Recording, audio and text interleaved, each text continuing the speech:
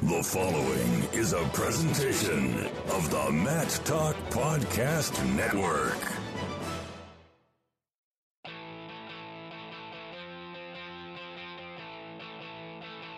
And welcome, wrestling fans, to the Ice Hour. This podcast is aimed at promoting the world of Division III college wrestling and is named for the late Hall of Fame coach Dave Eisenhower. Here we'll talk about topics and news that's relevant to those who compete for the love of the sport in Division III. The Ice Hour is sponsored by My House Sports Gear. Check out their line of wrestling gear and apparel at myhousesportsgear.com. Subscribe using your favorite podcasting app by going to matttalkonline.com/ice. Now up on the Ice Hour, episode 20. Jason Bryan here with you, and we're going to go east, and we're going to understand what it takes to be a wrestling coach, not just for 10 years or 20 years or 30, nearly 50 years is King's College head wrestling coach. Ned McGinley is our guest today. Coach McGinley, first of all, congratulations on your stellar career as a coach, and welcome to the program. Thank you very much. So let's just cut to the chase. 48 years of college coaching. What was the key to your longevity? I guess I enjoy it. I love it. In fact, right now, I've noticed some drops in enthusiasm, so that was my reason for leaving. I probably could have easily hung in, but that's not my way. Yeah, as I'm doing some research on when you started there, and I believe it was 1968 was the first year of the program? That's right. We started the program here in 1968, a new wrestling program at a time when it was getting a little dodgy in wrestling. You know, what do you remember about King's College and you know, the approach that it took to start a program back in the late 60s and how you got approached for that job and what made you ultimately take it? Well, when I was approached for the job, I was 24. Shortly thereafter, I was 25. And I had, this is my hometown, really. I live here even today, 48 years later. And I was raised across the river in Kingston and wrestled there. And so when I was asked at a meeting between a new athletic director, King's College had decided to expand their sports programs, especially by swimming and wrestling. And when they made that decision, they were interviewing a lot of coaches, and I hadn't had the experience except my own wrestling experience in a year with John Reese, who was the Wilkes coach. They asked me if I would take the job, I think because I was a younger man. Most of the people who had applied were a little further along. And so it was a younger man, and it was an all-boys school with about 800 students, and they just built a brand new gymnasium. And that was the impetus to get a wrestling program going. And they did that. And it was, I won't say it was early, but I had 20-some kids at the first practice. So, considering the size of the school, et cetera, that was quite a first practice. Unfortunately, somebody was badly injured that year. They broke their leg at the first practice, but we still continued on. Well, you mentioned it was an all-male school at the time. Now you see a diverse offering of men's and women's sports. And what was that change like when women started being admitted to King's College? It was only a couple of years later, and then first they came in smaller groups, but then very shortly it was growing quickly. We still have a majority, 51 to 49 men, but at so many schools now that is an opportunity that people don't have. Some schools being up to 60% female, and that actually gives wrestling an opportunity to grow again in Division III, especially. When we go back and look at the foundations of the program, when King's College is going to start, and you wrestled at Wilkes, and for those who don't know, that's about a mile and a half away. Those two schools are about that close to one another. They're more like 150 yards away. 150 yards. They're that close. Well, the two schools have gotten closer and closer as time has gone on, and now we actually share a bookstore in the middle of the town, in the middle of the city of Wilkesburg. We actually share a bookstore, and that's about a block from their campus and probably only a block from ours. We're probably within, like I said, 150 yards of each other. Yeah, very close. What were those early conversations like with John Reese, who's, his name is on the John Reese stools at Wilkes. He's kind of an institution. You're going to take the job and be like, Coach, I'm now competing against you. Well, we were at the time. Wilkes was Division One, so there was no direct competition. And every once in a while, he'd have somebody coming in.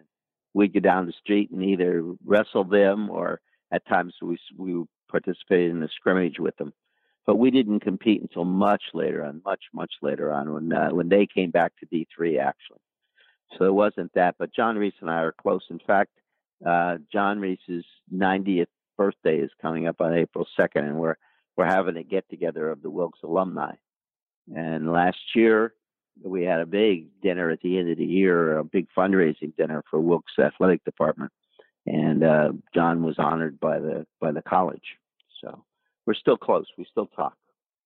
Yeah, and when you look back at your career, how much did you go to coach? And your coach, even though you've coached so many hundreds and hundreds of athletes that come to you for advice, how often did you go to your coach for advice, even as your career advanced on in your 30 and 40th years at the program? Well, I think I with John, especially with John, there were always organizational things. And look, I was one of those guys who was always the coach's practice person. He would demonstrate on me. And in high school, after I got by my sophomore year, I was the guy who they demonstrated on. So I felt like I was deeply involved with both coaches. And John has just always been a good mentor for me. Last time I saw him, we walked a couple of blocks. He's still driving, so we walked a couple of blocks to get his car. I didn't want him to go alone. And so we walked, just the two of us talking one evening. So I still go back to him. I guess that was about 30 days ago, or about, maybe 6 weeks ago.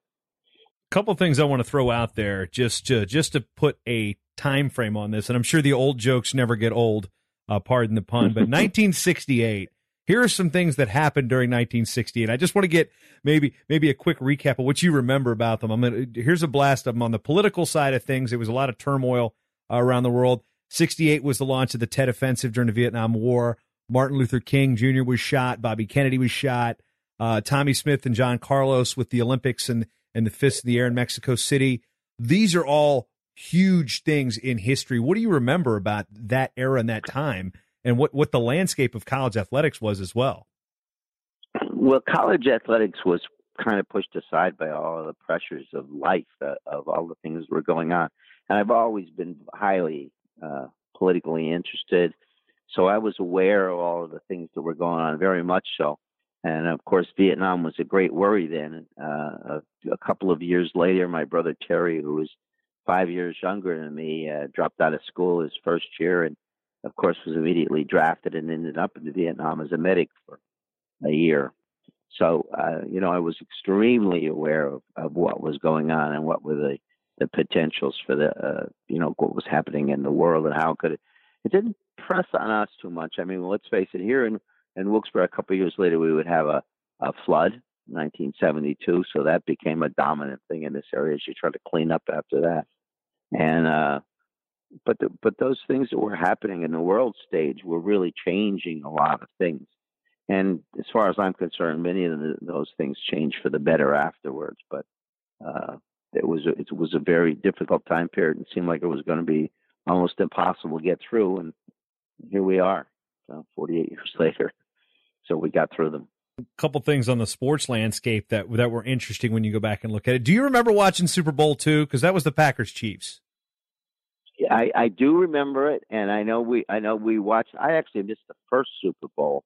My wife and a friend of hers insisted we go to this function, and we went there, and we were trying to find a TV the whole day, but we never did succeed. And it was a friend of mine. Mary Ellen's friend was a guy who wrestled with me in high school, and so we were very interested in this, of course, the sporting event. And we never ever did see that. And I don't think there's a good video of it. First Super Bowl. The second one was very good in that. What was the Hammer or something? And he was in the AFL, and he was supposed to, bring everybody to heel. But I think the Packers kind of bounced him around a little bit, if I remember correctly. I wouldn't remember correctly because it was 11 years before I was born. So, again, there's another old joke for you, Coach.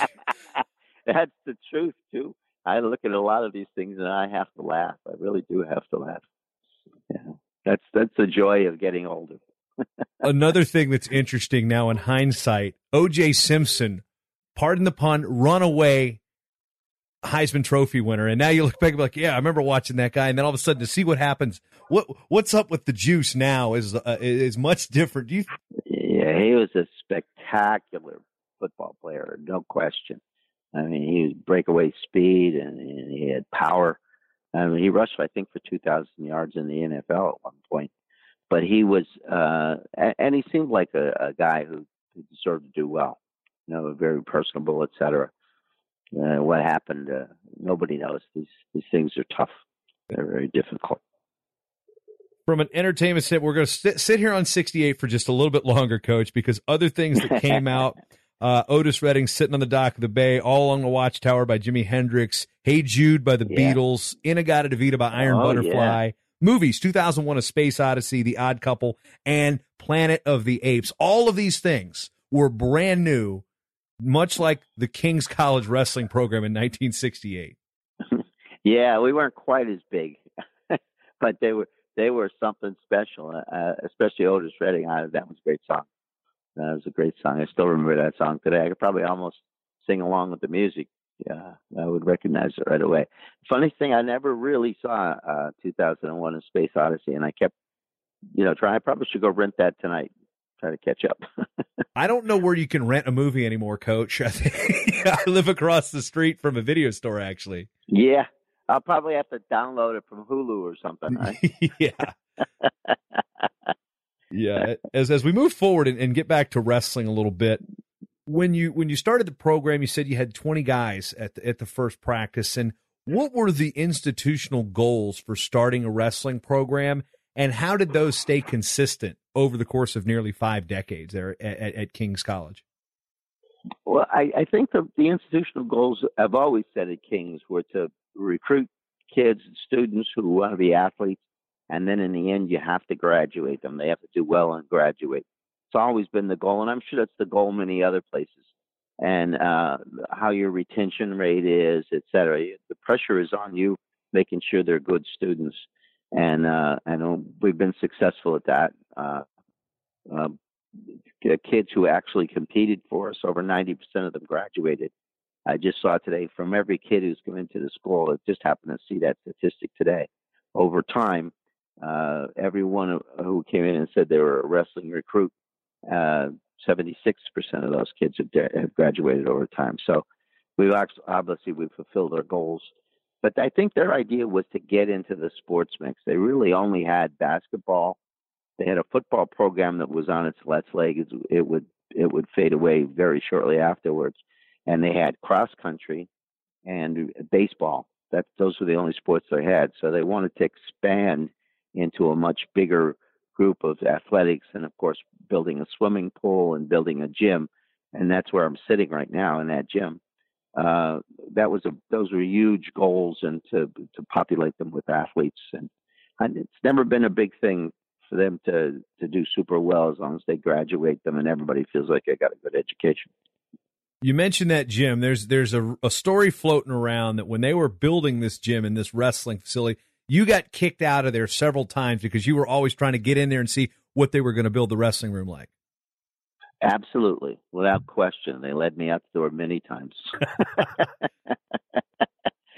What was your excuse when you got in there? They didn't exactly kick me, but, well, I just sort of slipped in. There were plenty of doors, and they were always carrying something through one. So I kind of walk up behind them and either help them with that piece of wood or whatever they were carrying in, or just slide in alongside of them. I was pretty good at that. I only weighed about 130 pounds, so I could get by. I was a little slim. Not that far past your fighting weight, because, in 1963, you were an NAI All-American at Wilkes, and a guy that won that weight class, pretty good guy, people might have heard of, name's Hayes Winkle. What do you remember about that tournament? Hayes Winkle. I remember he was a hell of a wrestler. I came up the other side of the bracket, actually, and the semis, I wrestled a kid from Bloomsburg who was a pretty tough kid. But just a couple of years ago, there was a phone number at Hayes Winkles were coaching somewhere down south. And I knew him. He was a Greco Olympian for us, and his son was later a D1 wrestler at Oklahoma, I think, Oklahoma State. and also represented us in the Olympics. So it was quite a family, and we had a nice talk. We had a great talk. He remembered who I was, but I wasn't an Olympic champion by any means there. But he was just a great guy and a good guy to talk to. Yeah, and just to avoid confusion, since there were twin Hayeswinkles, it was Yeah. Jim. Jim was the weight class, and Sam was an Olympian 2012, wrestled for Oklahoma. Just so we get our interest, our story straight about which Hayeswinkle was which. But one thing we know about the Hayeswinkles, I'm guessing they never stopped smiling or laughing during that conversation. They were great. They were just great wrestlers, and they were very classy opponents. I mean, I only remember them being total gentlemen throughout the whole competition. And there were a couple crazy guys running around, but they weren't that. They're very tough guys, and at the same time, very, very, very nice guys. Like, I had no hesitation calling them a couple of years back when I saw his name on an invitation to a tournament. Yeah, good guys. I think they switched weights the next year. His brother was a runner-up, I think. Yeah. During that time, when King starts to, the wrestling program has started, the NCAA is undergoing some changes about Division I. Back then it was, university and college division. Ultimately, King's makes the decision as to be a Division III school. What do you remember about the department's conversations? Like, what do we do here? They're splitting us up. What do we do? Well, the first thing was we were in D2, and that was really a basketball situation. The basketball team had 5, 6 scholarships, whatever the maximum was.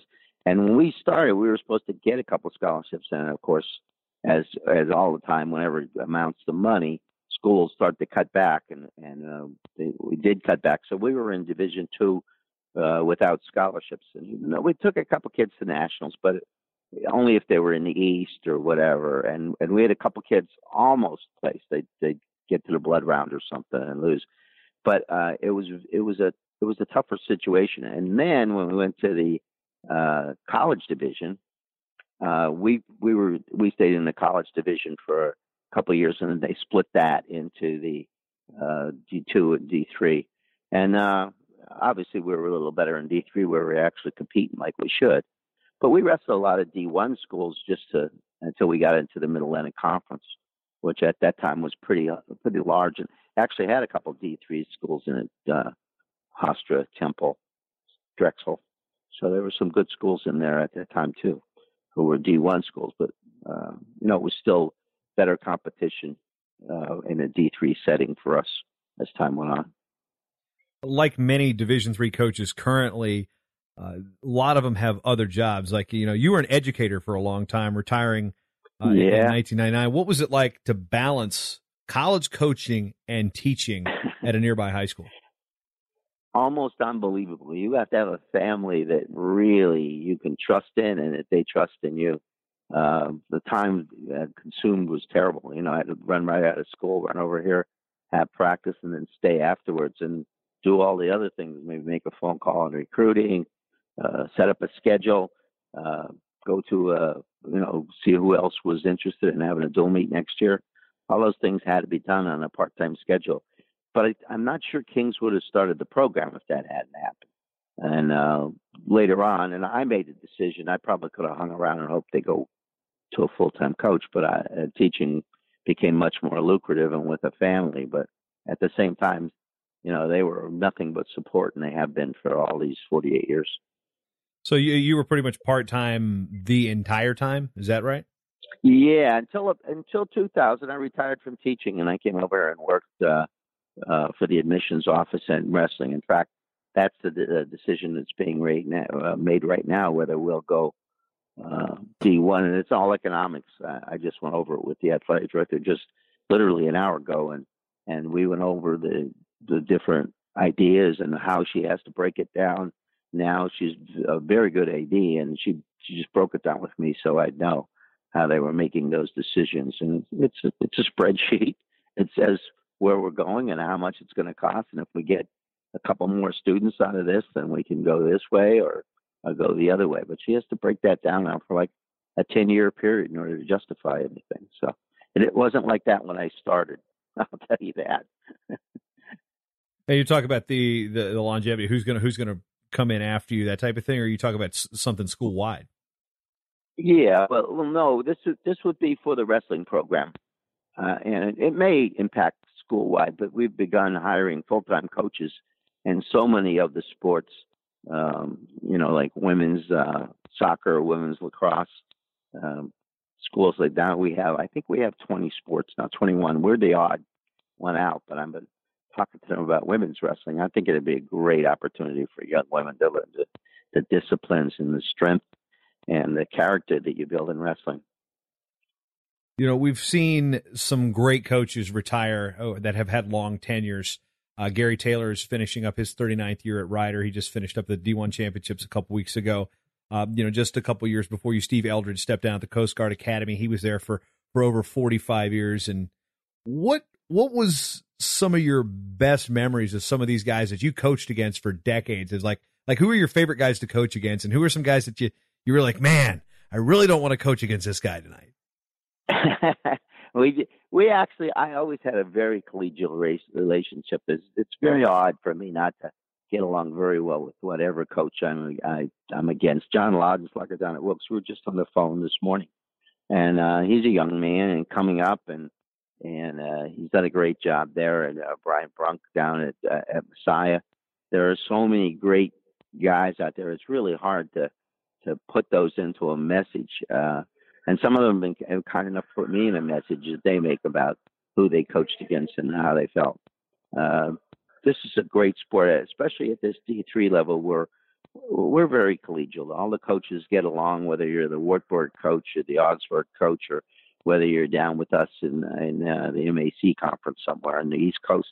It's just been a great coach. I love the young guys. The young guys are doing just fabulous jobs as far as coaching is concerned. And some of the older guys like Steve Eldridge, those years went by. They went by quick. Some guys Kings never felt like they wanted to force me out for any reason with age, et cetera, et cetera.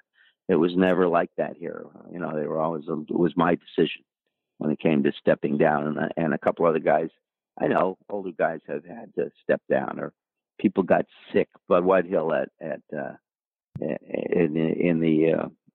Lake Homing, he got sick and he came back for a year more, and then the next year he passed away. So, you go through an awful lot of people. I remember the older guys wondering whether I could handle the job. And now it's those young guys wondering whether I can handle a job too. But it's been always a great relationship, especially at this level. Earlier I'd asked what the administration's goals were. What were your personal goals coming in? Obviously, graduating wrestlers and putting fine men into society is going to be, tops on anybody's list. But, what was the importance of winning, or was there a focus on, being competitive, a full lineup, numbers? What were your personal goals as a coach of this program? Well, everything has to start with trying to get a lineup. You want a lineup, you want a decent lineup so you can put them out there, and you want to have a chance for the kids to win, because then they'll perform better. But obviously, the first year I started without even anything like a recruiting class, and we managed to win 2 meets, and we competed. And really, when they're coming into this, I think Ryder was starting their program, TC&J at that time, Trenton State. They were starting. One school that started has failed, Baptist Bible College up here in Clark Summit, not too far from here. But the others obviously have succeeded very well from those early years, and that was important. But no question, I wanted to win. But I had a tendency to think that I was going to be a better coach, or they were going to be better athletes, and I would compete.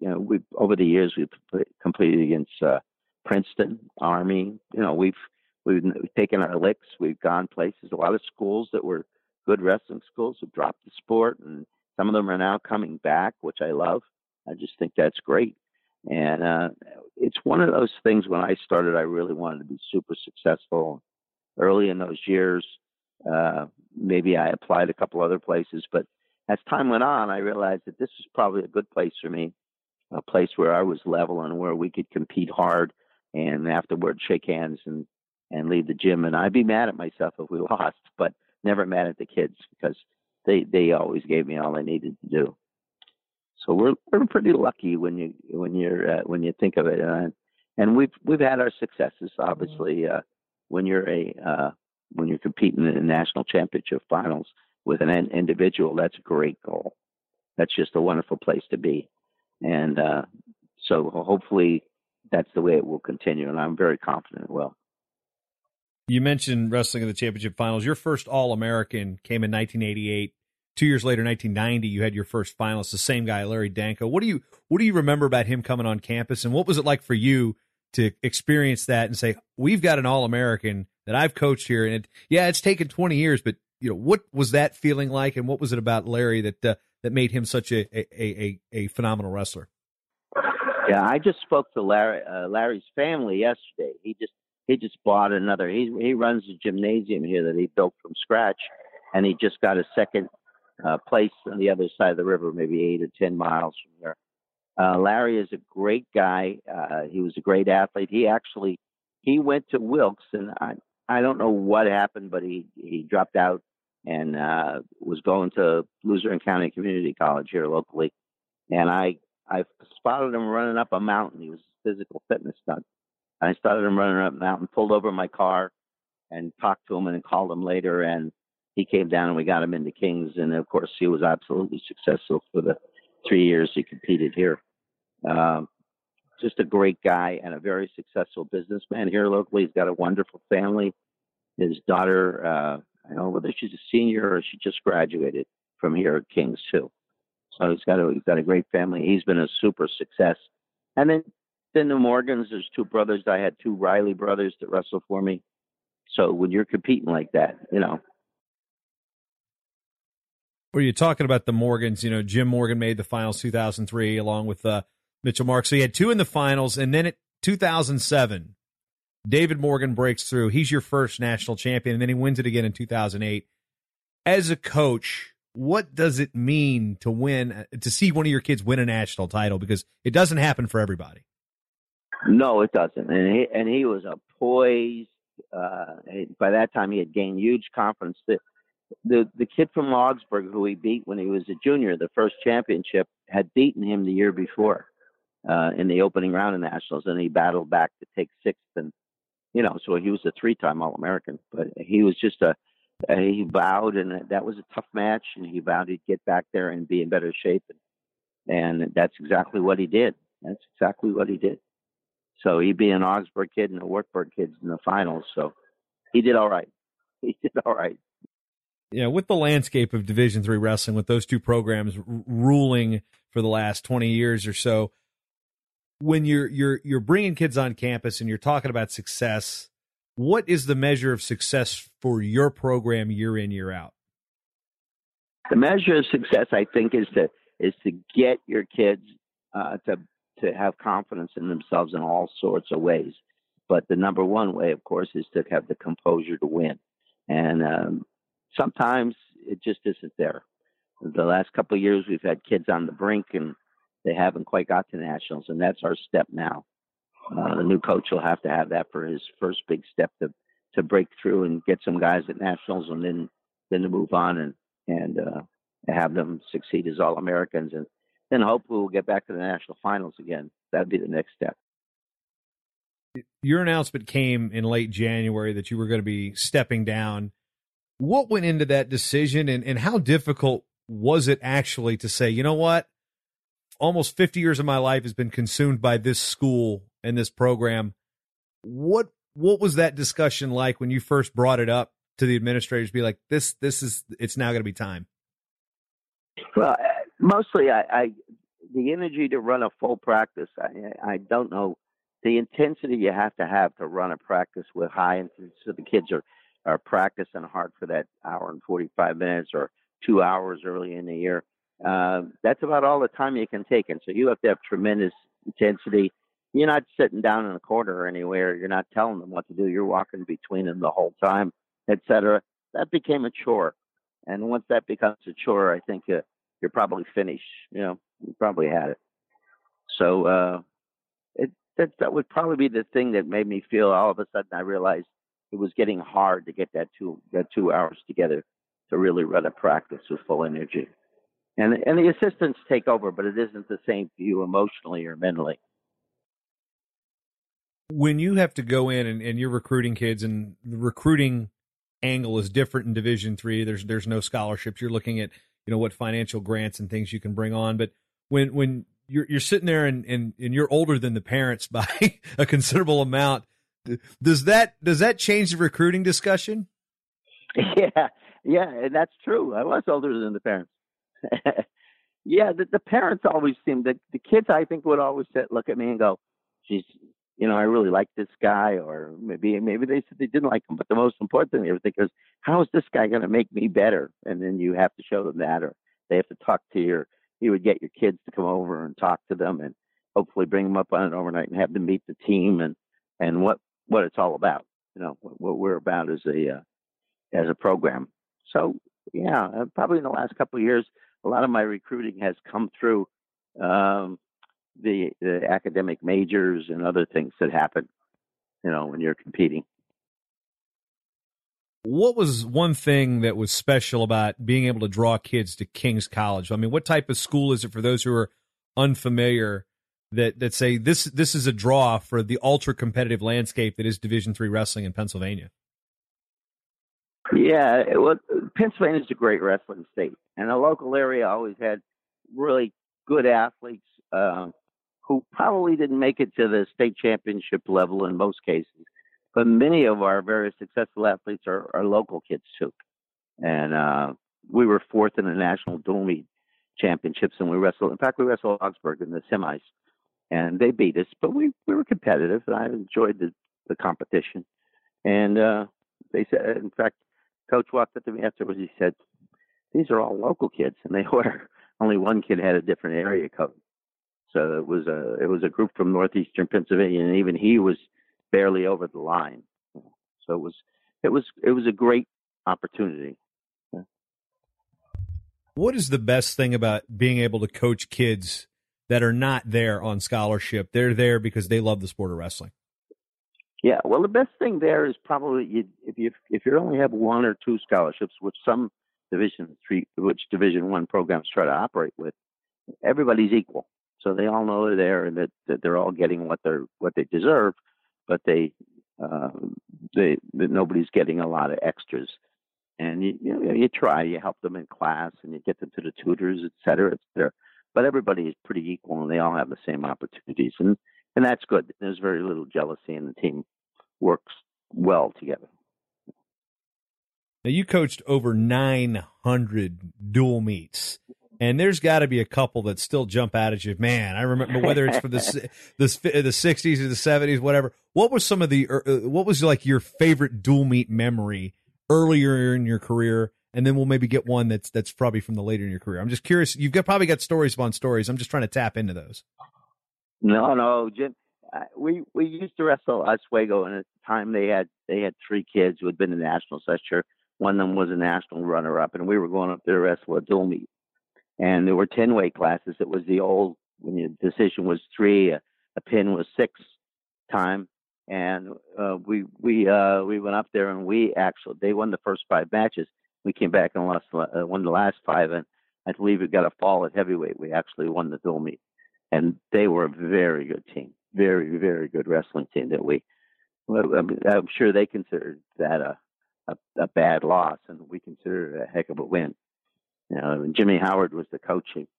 He was a great D3 coach for sure at Oswego State, and a runner-up Division I national champion at one time.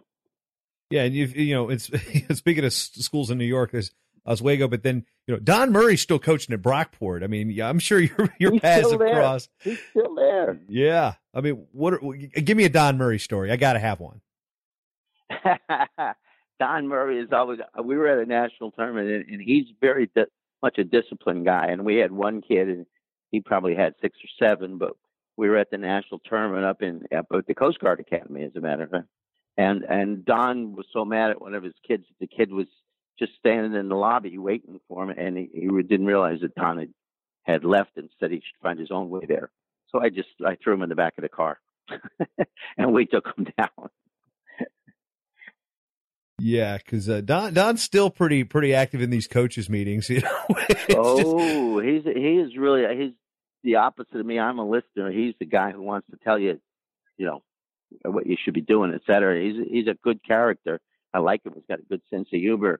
We've never been up on the Brockport campus.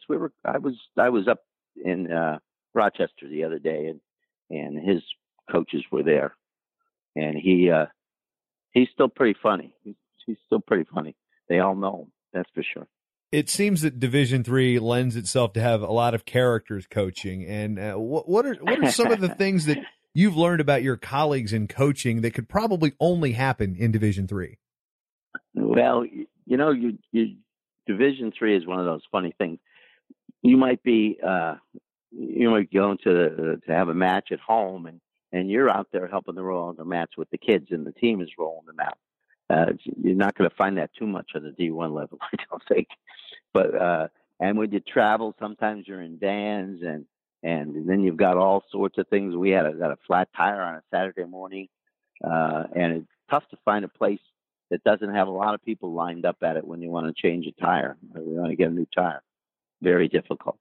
So there are great things in D3, but you end up, sometimes if the laundry basket has been moved to the room where the washing machine is, you got to do that. You're not going to look around for anybody else to do it. You're just going to get behind it and push it wherever it needs to be. When we look at the landscape of Division III wrestling, is it, there's every level is going to have its quirks, and of course we know that Division III is non-scholarship, and right now one of the hot button topics is the realignment. And one of the points that is often brought up is that Kings and Wilkes are, like you said, 150 yards from one another. They're in different regions for qualification. What do you say about that? Now that you're done coaching, you can just go off, right? Yeah. Well, the real thing is that you want to, you want to have teams like us close together. We compete against each other or in the same gym 3-4 times a year. And it's kind of ridiculous for us to be here. But I think part of that D3 thing is geography and figures in there, and that can be very difficult. If you're driving 4 hours to have a dual meet, you're not a happy guy. You're not a happy guy, and hopefully that's not happening to us too much longer. I think that certainly we're going to make the change. There's all sorts of new schools coming in, and some of them are southern schools. We wrestled in Roanoke last year in our regional, and that was a 5-hour drive for us. So it's a pretty good haul. Yeah. And then 5 hours home after it's over, which is the more difficult haul, I think. Yeah, and growing up in Virginia, I know that I-81 that time of year can be great or it can be treacherous. So, and then I lived in Pennsylvania, so I know all about it from all the way down to Southwest Virginia, all the way into PA. So I can share your pain there. Mm-hmm. Yeah, it's a difficult ride, but at least it's a straight ride from here. 81 almost, cuts off the corner of Wilkes-Barre, and so we just hop on here, and it's just a forever drive, over 5 hours. Now, do you still drive the vans, or you let your assistants do that? I had to do that once this year. I'm not happy about it. One of our assistants ended up going in for military service, and so it was down to just myself and Adam Healy, who's the number one assistant, and Adam had to. I had to be the other driver. It was only over to Lycoming Williamsport, which is about an hour and a half away, and so it wasn't too bad. But still, it was a pain in the neck, to drive those vans. Yeah, I'm just also curious. So there's got to be strange road trips. I mean, back in the day when there wasn't the internet, then scheduling was more. It was phone calls and letters, and you didn't know when you were late. I mean, if you were late, you couldn't even get in touch with people, because you'd have to go find a payphone if you were lucky. Dump a quarter in it. Like I said, when those cars broke down, we ended up missing most of those dual meets. I think we wrestled one instead of the 3 we were supposed to be at. And then you'd be driving in the snow, and the snow would come down, and the weather reports probably weren't as good. And you would be driving, and all of a sudden realize that you were in 3 or 4 feet of snow, and they'd probably closed the road. No, not good. There's one coach I do want to get a couple of stories and insight on, and this show is named the Ice Hour in honor of Dave Eisenhower, who was at TCNJ. He's a great guy. The Trenton State, as it was known back then. And what are some stories you have about Ice in his heyday at Trenton State / TCNJ? Well, he was always a character, and the funniest thing, he was a pretty healthy guy. Probably drank too much soda, but other stuff. So I was shocked when he all of a sudden, told me he was ill. And like I said, we were close enough. We would be in touch. We were in the same conference, or the Metropolitan Conference, for a while. We were in the same, any kind of a regional, of course, led us into the same place. One of the last things he did was working for the NCAA. He was he was the representative from the NCAA when we hosted the regional here. But in any case, he came up, and there were some tremendous arguments, I think. And the one coach was so mad at us afterwards. He told us he hated us. He disrespected the two of us because we held to the NCAA line that we would get the seating done through their new system. And we did hold through it. And I was happy we did. It was something we just had to do. But afterwards, Ice was laughing at me. He said, "Can you imagine that? The guy disrespects us." And I wouldn't mention him now because, once again, we're collegial at this level, and hopefully he's got a little better feeling about the two of us now after 3 or 4 years. Been talking with Coach Ned McGinley, the now retired coach at Kings. That's King with an apostrophe S, not to be confused with the Division II school in Bristol, Tennessee, which is King. It's Kings with an S. They are the Monarchs. That's something I like. My alma mater is the Monarchs at Old Dominion, so I've always kind of followed what the other Monarchs in wrestling are doing. But Coach McGinley, I appreciate the time and the knowledge. We could probably go on for hours about this, but I just want maybe your final thoughts to try to sum up 48 years of Division III coaching. I mean, how can you sum this up? Well, the first thing is, as soon as you say Old Dominion, I think Gray Simons. So you know how I sum it up. We used to wrestle at the Wilkes Open every year, and Gray was there, and I would go over to find a place where a guy like Gray Simons would be demonstrating some wrestling holds to his own team or to a bunch of guys standing around. And I think that's really, even to this day, when I was brought into the Hall of Fame here, the National Hall of Fame, but here in the Pennsylvania chapter, Gray Simons was one of the guys, along with John Reese, who was giving me my plaque. And when I think of those things, I know that I made the right choice to do this for all these 48 years. It's been a great opportunity to wrestle against some great schools like Augsburg and Wartburg, and all the things that we've done. So I'm very, very happy. I'm a very happy place.